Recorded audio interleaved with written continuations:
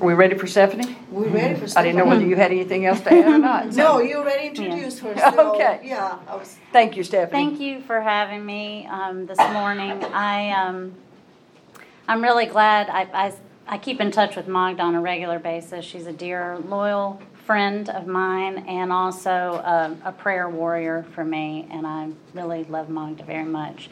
And I'm also excited to see Paulette because Paulette, I worked with her in hospice work, and I just, last week was the anniversary of my grandmother's passing. It's been 11 years, but when I first started with working with Paulette, I had just started the job in hospice as a social worker, and my grandmother got diagnosed with cancer, and I was so nervous because I had just started this job, and I thought, now I need to go and spend time with my grandmother. And I went to Paulette, and she was so wonderful and so kind and compassionate to me and was like, listen, we got this. We know you're going to do your job, but you go be with your grandmother. And that meant a lot to me. And also Paulette's leadership meant a lot to me. So I'm just really glad to see her today, and I'm glad to be here with you. I wanted to just kind of get a sense of how many people in this group have actually lost a loved one to Alzheimer's or dementia. Okay. And then how many people are currently have a loved one that has Alzheimer's or dementia? Okay. And then how many of you are also caregivers to someone currently with Alzheimer's or dementia? Okay. So this month is actually National Family Caregivers Month. So my heart to all of you who are serving as caregivers. It's a very difficult role to be in. I actually last night had dinner with a really good friend of mine who happens to also be a social worker, and her mother has Alzheimer's. And I said, I'm doing this presentation tomorrow, what are some words of wisdom or things that you've experienced on this journey? And she said, first of all, she was shocked and surprised she's a professional, but she said, I was shocked and surprised by how much of in denial I was of my mom having this disease. She said that she started to see some signs, but she said she even knew there's a test that a lot of times people do, professionals do, called a mini mental exam. And she had even done that on her mom and saw that there were deficits, but she said, I still did not want to believe that my mom had this disease. Sorry. So she said, just the denial factor, but also just the grief that you feel when you have a loved one that has this disease. And, they often refer to it as the long goodbye. And that really makes a lot of sense to me because you're just watching this person fade away. And then, of course, she shared how important it is to get the diagnosis. A lot of times people are under the assumption that this is just a normal part of aging. But it's not. Yes, it's normal to forget things sometimes, but this is so much more than that. And then the other piece is just how important it is to have support. That is critically important to have support. Of course, typically we reach out to our family, our friends, to our church, to other social groups. But it's also important to have professionals in your life that are trained to work with this population and that have the knowledge to help you with this. That is so critically important. Lay people certainly can be there for you, but having professionals is really, really critically important. And we're such a youth-oriented culture right now, but we are becoming an age-oriented culture. The number of the aging population is far going to, be much more prevalent than youth. And we have got to, as a society, start addressing this. That's why I'm so grateful that Magda, Paulette, that y'all have a heart to see people learn more about the aging population, more about the issues. I have actually been doing this type of work for about 20 years that I've devoted to this population. My husband kind of teases me because he says, you're like an 80-year-old woman trapped in a 46-year-old body. And I'm like, I'm sorry, but these are my kindred spirits. It started out from a young age. My great-grandmother sat at her bedside while she was ill, and I just have a heart for people, and the wisdom that the aging population has is just tremendous. I would love to see more people, younger people, appreciating what you have to offer, because it's a lot. So I wanted to share just some basic facts at first about, this is through the Alzheimer's Association, about this disease.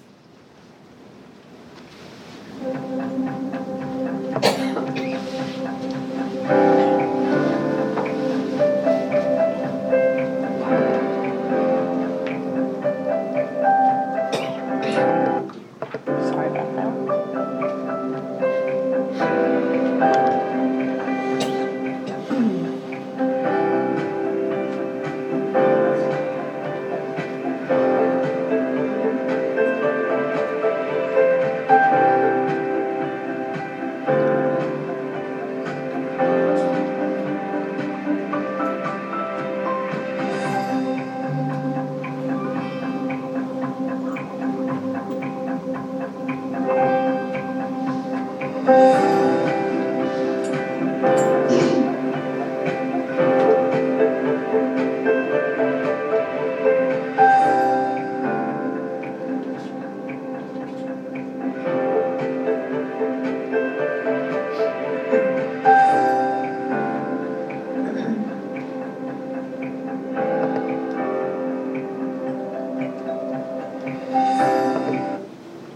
So as you can see, based on those facts and figures, this is a huge issue that is going to potentially devastate us financially as a country.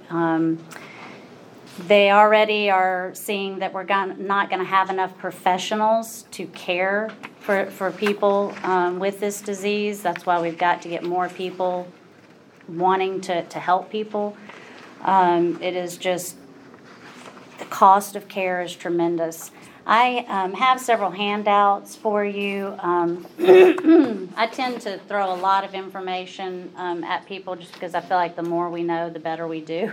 But it can be overwhelming as well. But one of the handouts, and I have it here, I can pull it up. It's kind of small, but it's dementia, and it's an umbrella, a picture of an umbrella. But basically, dementia. Let me see if I can get this up here for you. It's really small. See if I can get it any bigger for you. Maybe not.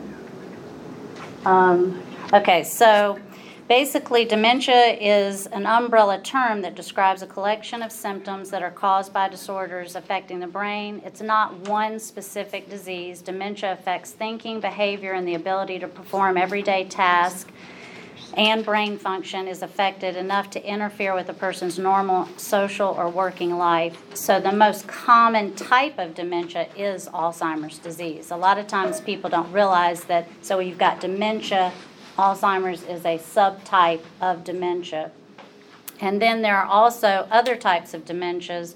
There's vascular dementias, Lewy body dementia, frontotemporal dementias, and other dementias, which include dementias that are associated with Parkinson's disease. I work for the ALS Association. ALS, a lot of people don't realize you can also have frontotemporal dementia with ALS. It's not real common, but you can. And so there are these different types of dementias. Alzheimer's disease is the most common type of dementia. It's accounting for approximately 40 to 70% of all dementias.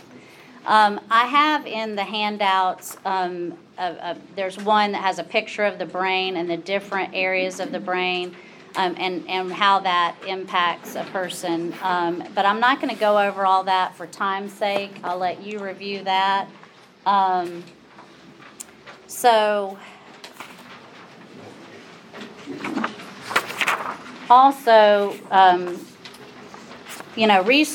recent research has shown that Alzheimer's disease is the most feared disease next to cancer.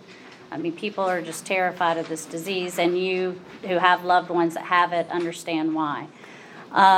In a 2016 report, the number of people, so 4% of people that have Alzheimer's in the U.S. are under 65.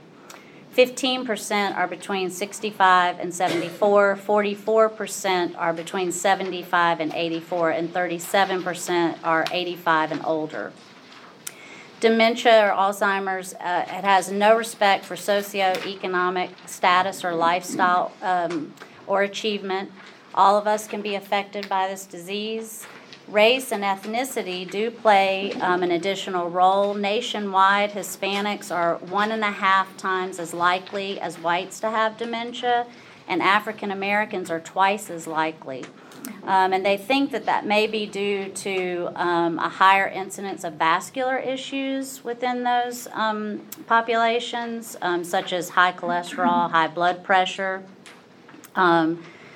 And also, these populations are much less likely to have an official diagnosis, and when they are diagnosed, they tend to be in the later stages of the disease.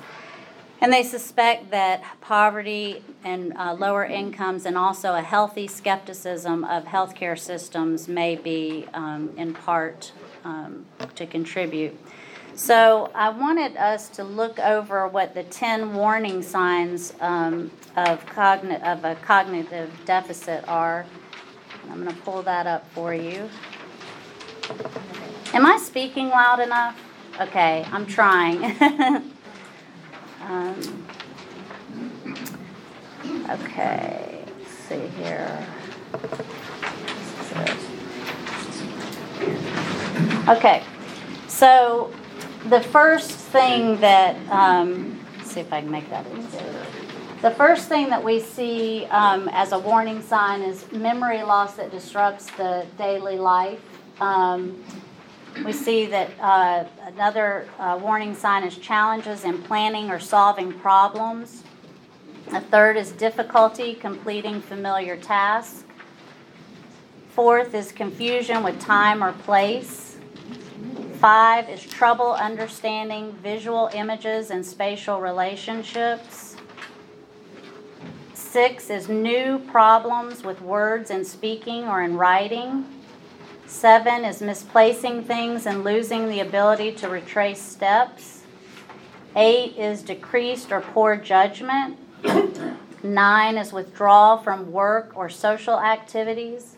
And 10 is changes in mood and personality. And I wanted to tell you that, only 50% of people with Alzheimer's are actually formally diagnosed by a physician. And doctors just are not testing cognitive function enough. I mean, I don't know in this group how many of you, obviously you go to the doctor. How many of you have had a physician actually test your cognitive function? 3 people out of this whole group of, okay, that is a problem. Okay, that is a problem. A lot of doctors are taking the approach that it's degenerative and that there's no cure, so there's really nothing that can be done. And so they're not testing this enough. And so that's more education that needs to be done within the healthcare system. And 42% of people do not realize that they have the disease. And so that makes it even more frustrating for caregivers because, they're living with this disease and they're in denial or either they just, because of the cognitive deficit, don't even realize that they have a cognitive deficit. One of the things that I actually had an opportunity to do, and it was so incredibly powerful for me as a professional caregiver, a social worker, that in my hospice work, I worked with a lot of people that had Alzheimer's and dementia. And Magda and Paulette can certainly attest to this. In hospice work, it used to be that cancer was the main diagnosis, but now it's becoming that it is being dominated by Alzheimer's, and because this is, a growing issue and problem. But I had an opportunity to do something called the Virtual Dementia Tour, and it helped give me this incredible perspective of what it's like to have this disease. And I wanted to share with you a video.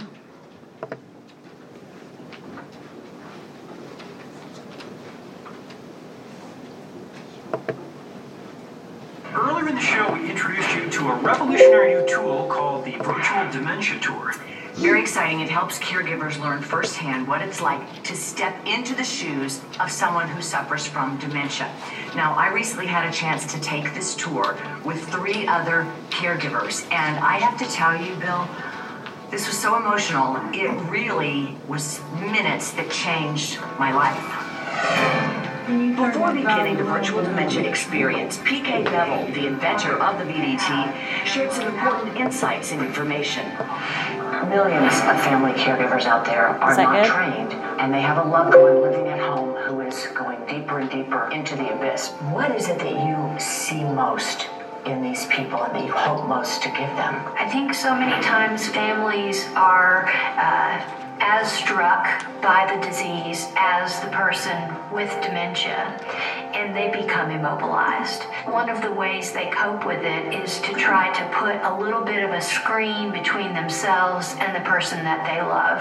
There are so many ways that people can introspectively look at this disease, and my hope is that this is their opportunity to do that. I'm about to do it, and I have little butterflies.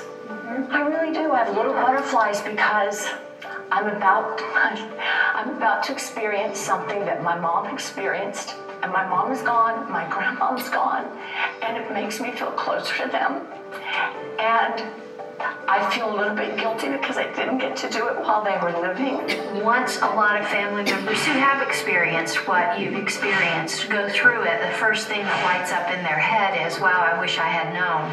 The tour starts by being outfitted with devices that simulate certain aspects of dementia, along with physical impairments many seniors experience. The gloves cause loss of fine motor skills, so buttoning clothes becomes difficult. The goggles simulate macular degeneration and loss of peripheral vision. And the headphones restrict and distort hearing and comprehension. Once geared up, PK gave us some tasks to perform in about 5 minutes. All sound simple, similar to what our loved ones with dementia might need to do in their daily lives. Fold all the towels, find the sweater, put it on, and button 3 buttons. Your time starts now. Winston is a devoted husband to his wife of 57 years who has Alzheimer's disease.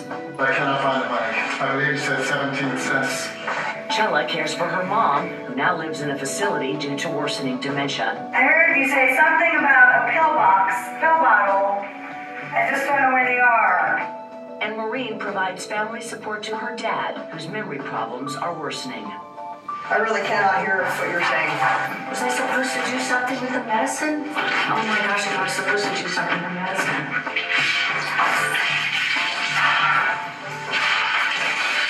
When it was over, we were all pretty stunned, but I didn't expect it to affect me so deeply. I don't think we appreciate how hard it was for them. I couldn't remember 3 things she told me to do. It was just mind-baffling. It's just something I never experienced, and it was different. Can you imagine being in an environment where you have this disease and nobody's giving you the details? Oh. See there? Yeah. So Being isolated would be horrible. It would be great if our doctors who diagnosed our loved ones would prescribe this for us. Like if we had this 4 years ago, my husband and I could have been such better caregivers.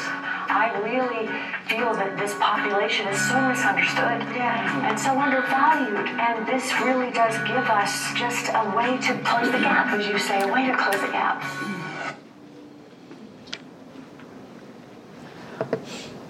So like I said, I had the opportunity to do that, and it was really powerful. Do you have a question? I went to a workshop one time, and there was a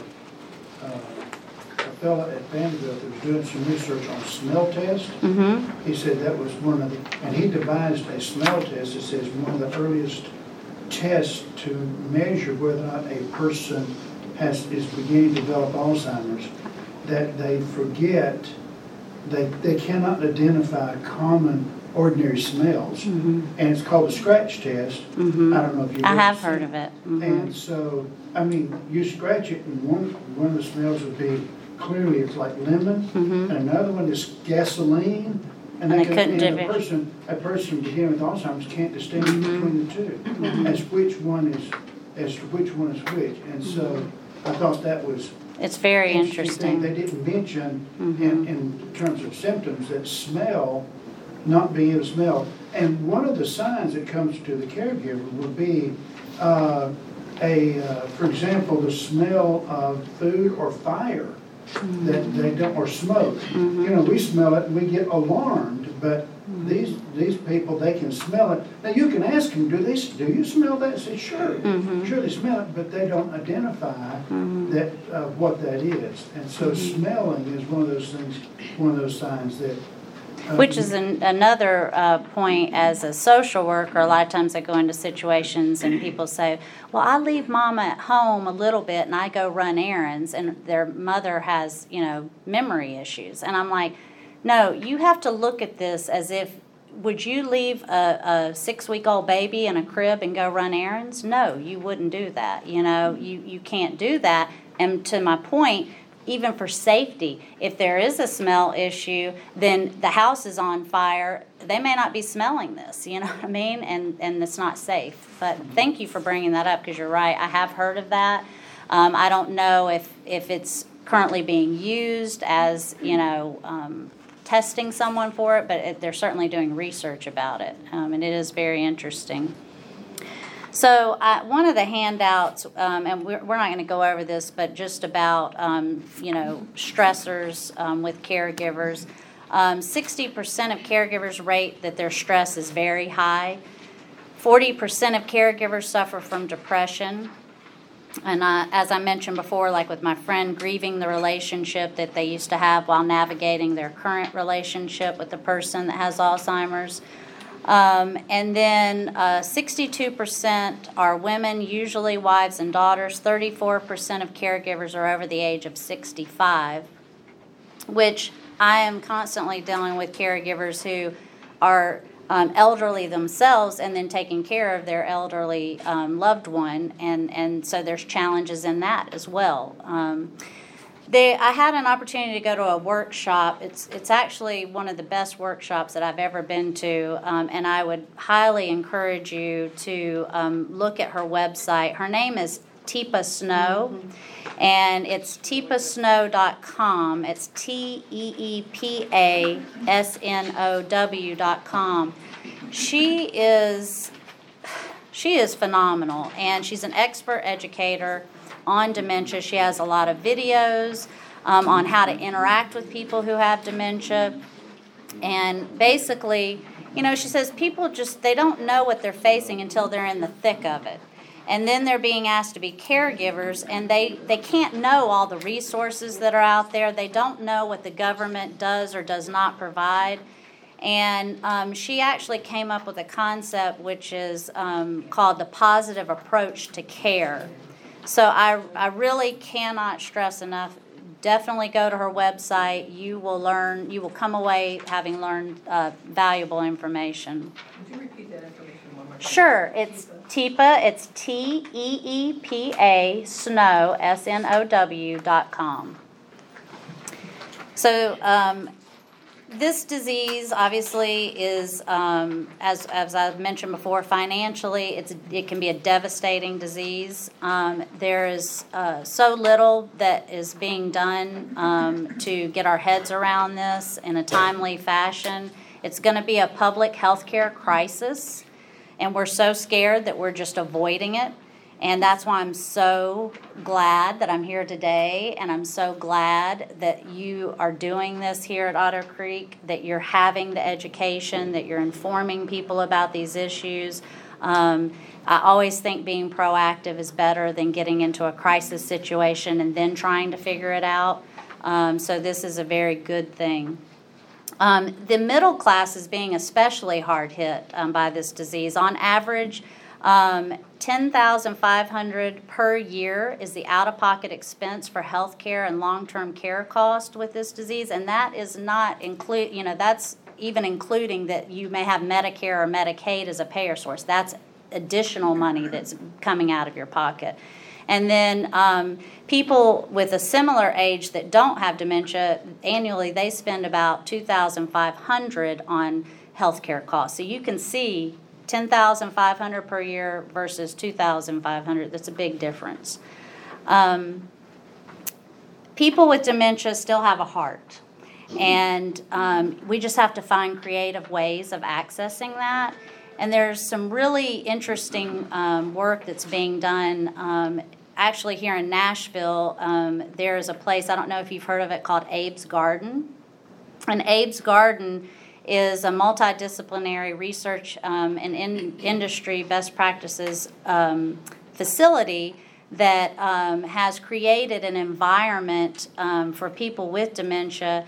I mean, everything from different colors for them to follow to go to different areas of the facility, changing the flooring so that they're aware that they're getting ready to go into a different area.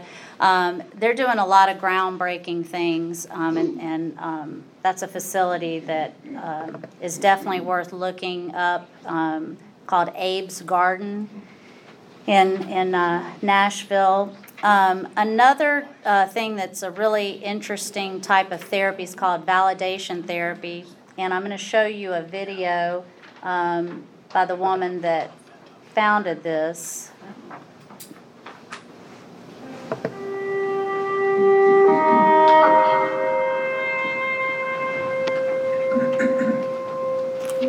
When people are very old and deteriorated and no one enters their world and they're just sitting there, they will withdraw inward more and more. And their desperate need for connection is all now inside. And if a person is all alone, even if they're very, very deteriorated, there's a longing for this kind of closeness. Mrs. Wilson? Hello? You want me to sit? Can you see me good? Gladys Wilson is a wonderful example of a person who is in the phase of repetitive motion, where people use movements, repetitive movements, because they don't have any more speech or very little speech. But they have human needs that need to be expressed. You're crying. Crying, you have a tear right here in your face. You have a little pain. You don't want me to touch you. You're very sad. Can you see me? Is it scary? Are you afraid? And if this person sits with their eyes closed, rocking back and forth, and maybe there's a tear coming down, there's a need there. There's a little tear that's coming out. Do you feel it? Do you feel a little tear? If you gently use touch, and I touched Gladys Wilson with the fingertips right here on the cheek, is where the mother usually touches a child. If you touch an infant there, it looks up, and every cell remembers where it was touched by the mother. And often that person knows, even if they can't say a word at that moment, they won't talk, or they don't want to talk, but there's a communication, and that person is no longer alone. Can you let me in a little bit? You think? Just a little? You think I could be with you in Jesus for a minute? Jesus loves me, yes I know, for the Bible tells me so. I used music, because when speech is gone, music, especially with Gladys Wilson, it was religious music, because there's emotion tied to it and safety tied to it. So I used her old church song, Jesus loves me, yes, Jesus loves me, yes, Jesus loves me, the Bible tells me so. What I did was, when she moved, I moved with her. And when I was singing, because she didn't sing with me, so I matched the intensity of my voice to the intensity of her movement. And pretty soon, for a split second, we became one person. Jesus loves me. Yes, Jesus loves me. The Bible tells me so. So at one point, when she got very quiet and very peaceful, and my voice became very quiet as hers and very peaceful, and my breathing slowed to her breathing, she pulled me to her, and I moved with her. And for her, at that moment, I believe I was a symbol of her mom. Can you open your eyes now? Can you see me? Feel safe and warm? Yes? Can you see? He's got the whole world in his hands. He's got the whole world in his hands. He's got the whole world in his hands. He's got the whole world in his hands. He's got the mothers and the fathers. He's got the mothers and the fathers in his hands. He's got the mothers and the fathers in his hands. He's got the whole world in his hands. The breakthrough doesn't happen every time. A person will not always open their eyes and look at you. But if you keep trying and you keep centering yourself and really look at that person and really mirror their movements, maybe not this time, but the next time you come, you'll have a communication. You feel safe. You feel safe with Jesus and me.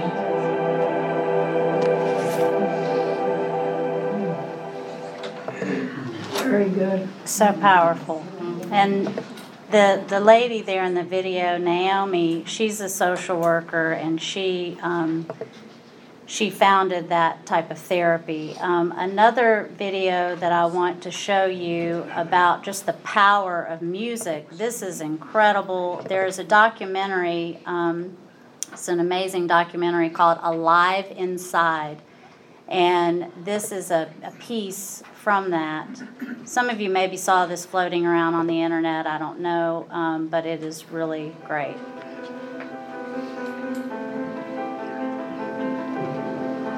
I have one resident that really opened her eyes, didn't respond. As much as I tried, I worked for 2 years. No matter what I tried, massage wouldn't work, nothing worked. When we got introduced to Sorry. the iPods, and the family told me the things that she liked, it was amazing once we put the iPod on her. I'm trying. She started moving her feet. She started moving her head. Her son was just amazed. Okay, can we stop? I'm seeing her all over again.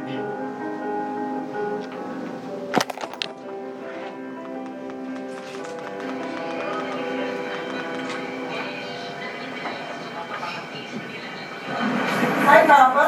Yeah. Hi, Papa. Huh? How you doing? I'm all right. Fine. Wait. Who am I? I don't. Wait a minute. I don't. Okay, it's Jerry. How long has he been in the nursing home? Approximately 10 years. He's having seizures, and my mother couldn't handle him at home. Of course, it affected me greatly because he was always, fun-loving, singing, every occasion he would come out with a song, no matter where he was.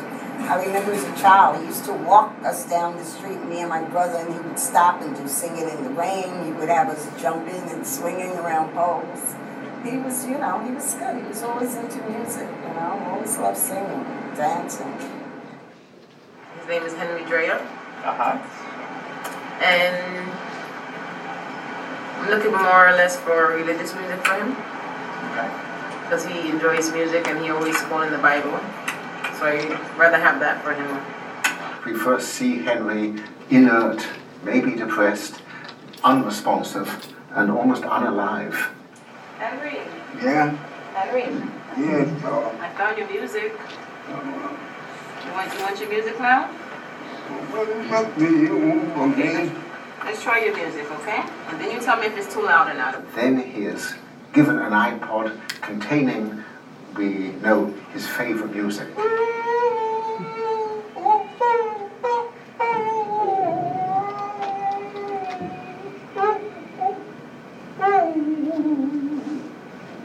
And immediately he lights up. His face assumes expression. His eyes open wide. He starts to sing, to rock, and to move his arms, and he's being animated by the music. And he used to always sit on the unit with his head like this. He didn't really talk to much people. And then when I introduced the music to him, this is his reaction ever since.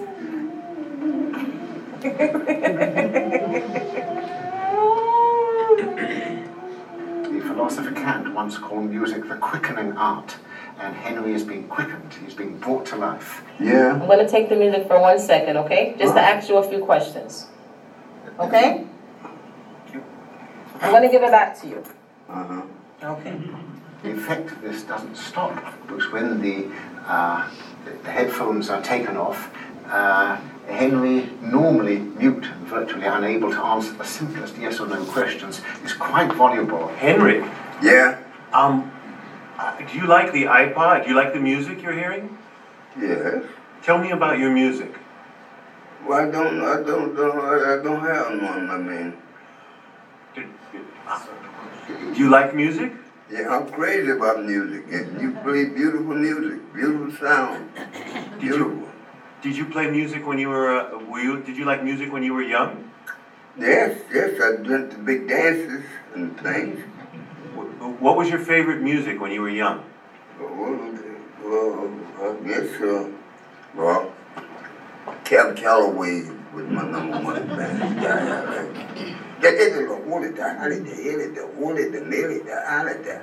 What was your favorite Cab Calloway song? Oh, I'll be on the Christmas. You can count plans on me with plenty of snow, mistletoe, present, wrapped around your tree. Ow!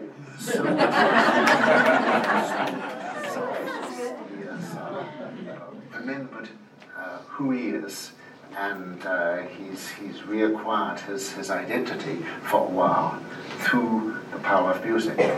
What does music do to you?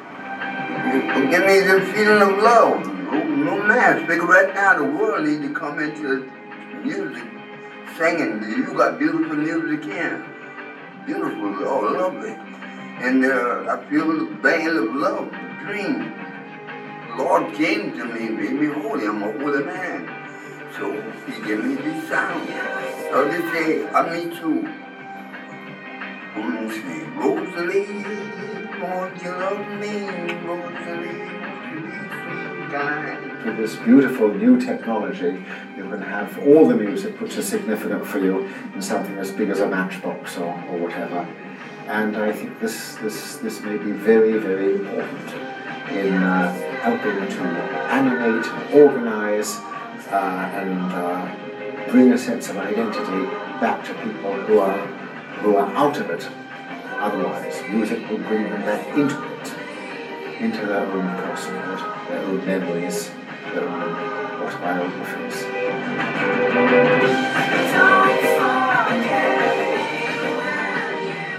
So you maybe heard before that music is a universal language understood by all mankind. And as you can see, it made a huge impact for this gentleman. I think a lot of times as caregivers, we feel very helpless with this disease, and these are ways that we can work to try to connect with people. So I wanted to share those with you. I also would recommend checking out Nashville Public Television did a series called Aging Matters. I don't know if maybe they brought that up in this group before, but it's really good. A lot of great information there. And in your handouts, I did provide there's a sheet in there that has psychosocial strategies. This is another reason why professionals are really important in this process, because social workers like myself, we're trained in different therapies like this when working with people that have cognitive impairment. Also on this sheet, it also has a list of things that you absolutely never should do with people who have memory impairment, like, instead of arguing, you should agree. Instead of reasoning, you should divert. Instead of shaming, you distract. Instead of lecturing, you reassure. When another thing is saying, remember, that's just natural for us to want to say that to someone who's forgotten, but you reminisce instead. You try to avoid saying, I told you, and you just repeat. You also try not to say you can't, instead of do what you can. Command or demand, you ask or model behavior. You don't try to force, you try to reinforce, and you don't try to be condescending, you encourage or praise. What I do want to say with that is caregivers, we all have had those moments where we've been frustrated and angry, and we deal with the guilt of that. It's normal. It's part of being a caregiver. All caregivers go through frustration and through feelings of guilt, and it's part of the process. Yes? There have been a study since so many sports, football and soccer, yes, in their heads. Head injury is something that they're thinking may contribute. And as well as I work for the ALS Association, and we're finding that a lot of football players and other people that have head injuries could be contributing. We don't know that for sure, but also military is twice as likely to get ALS, and not Alzheimer's, but ALS, and they think it's because of the rigorous training that goes through with athletes and also with military. But again, we don't know for sure. But yes, they are looking at that. So just to kind of wrap up, because I want to leave some time if you have any questions. There's unexpected gifts with people when you're dealing with someone with Alzheimer's or dementia. And I'll never forget, I had this one client that, I loved her so much. And she obviously had Alzheimer's. And her caregiver and I were sitting with her one day, and I just want to say we weren't laughing at her, we were laughing with her. But there was a Time magazine. And we picked it up and we said, hey, and it was a famous doctor on the cover of this magazine. We said, hey, who is this doctor? And she said, Dr. Seuss. It was actually Dr. Oz. But in her mind, she remembered, Dr. Seuss. And anyway, we thought that was so funny. But her personality, I call it windows. Sometimes you will have these little windows where you get to see that person again. And then this might be one, too, that you saw. It's just very, very short, but very precious video that definitely was circulated around on the internet. But I just love it. For those of you who haven't seen it. Do you know you're my mama? You do? Uh-huh. A while ago you said you didn't know you're my mama. Well, you act like my mama. Act like your mama? Mm-hmm. I'm saying you're my mama. I'm your mama? Yeah. All right, I'll be your mama. Now, do you think that I would lay here with just anybody? No. I think you want to have to love them if they want to. Yeah, you do have to love them to lay down with them like this. Yeah. And I love you, Mama. I love you. But you did. Do you know who I am, though? Uh-huh. Who? Kelly. Yes, Mama. Yes, I am Kelly. Uh-huh. Well, I love Kelly. And didn't I name you Kelly? Yes, you did. Well, I love you, Kelly. I love you, Mama. I thought a while ago you didn't know who I was. I know it well. It was something because when I have some fears, I get here and I'm thinking, my Lord, what in the world am I thinking about? You are? Yeah. What are you thinking about right now? Well, I'm loving you. I'm loving you too, Mama. Oh, well, we're both doing the same thing. Yeah, we are. Oh, isn't it wonderful? Yes, it is.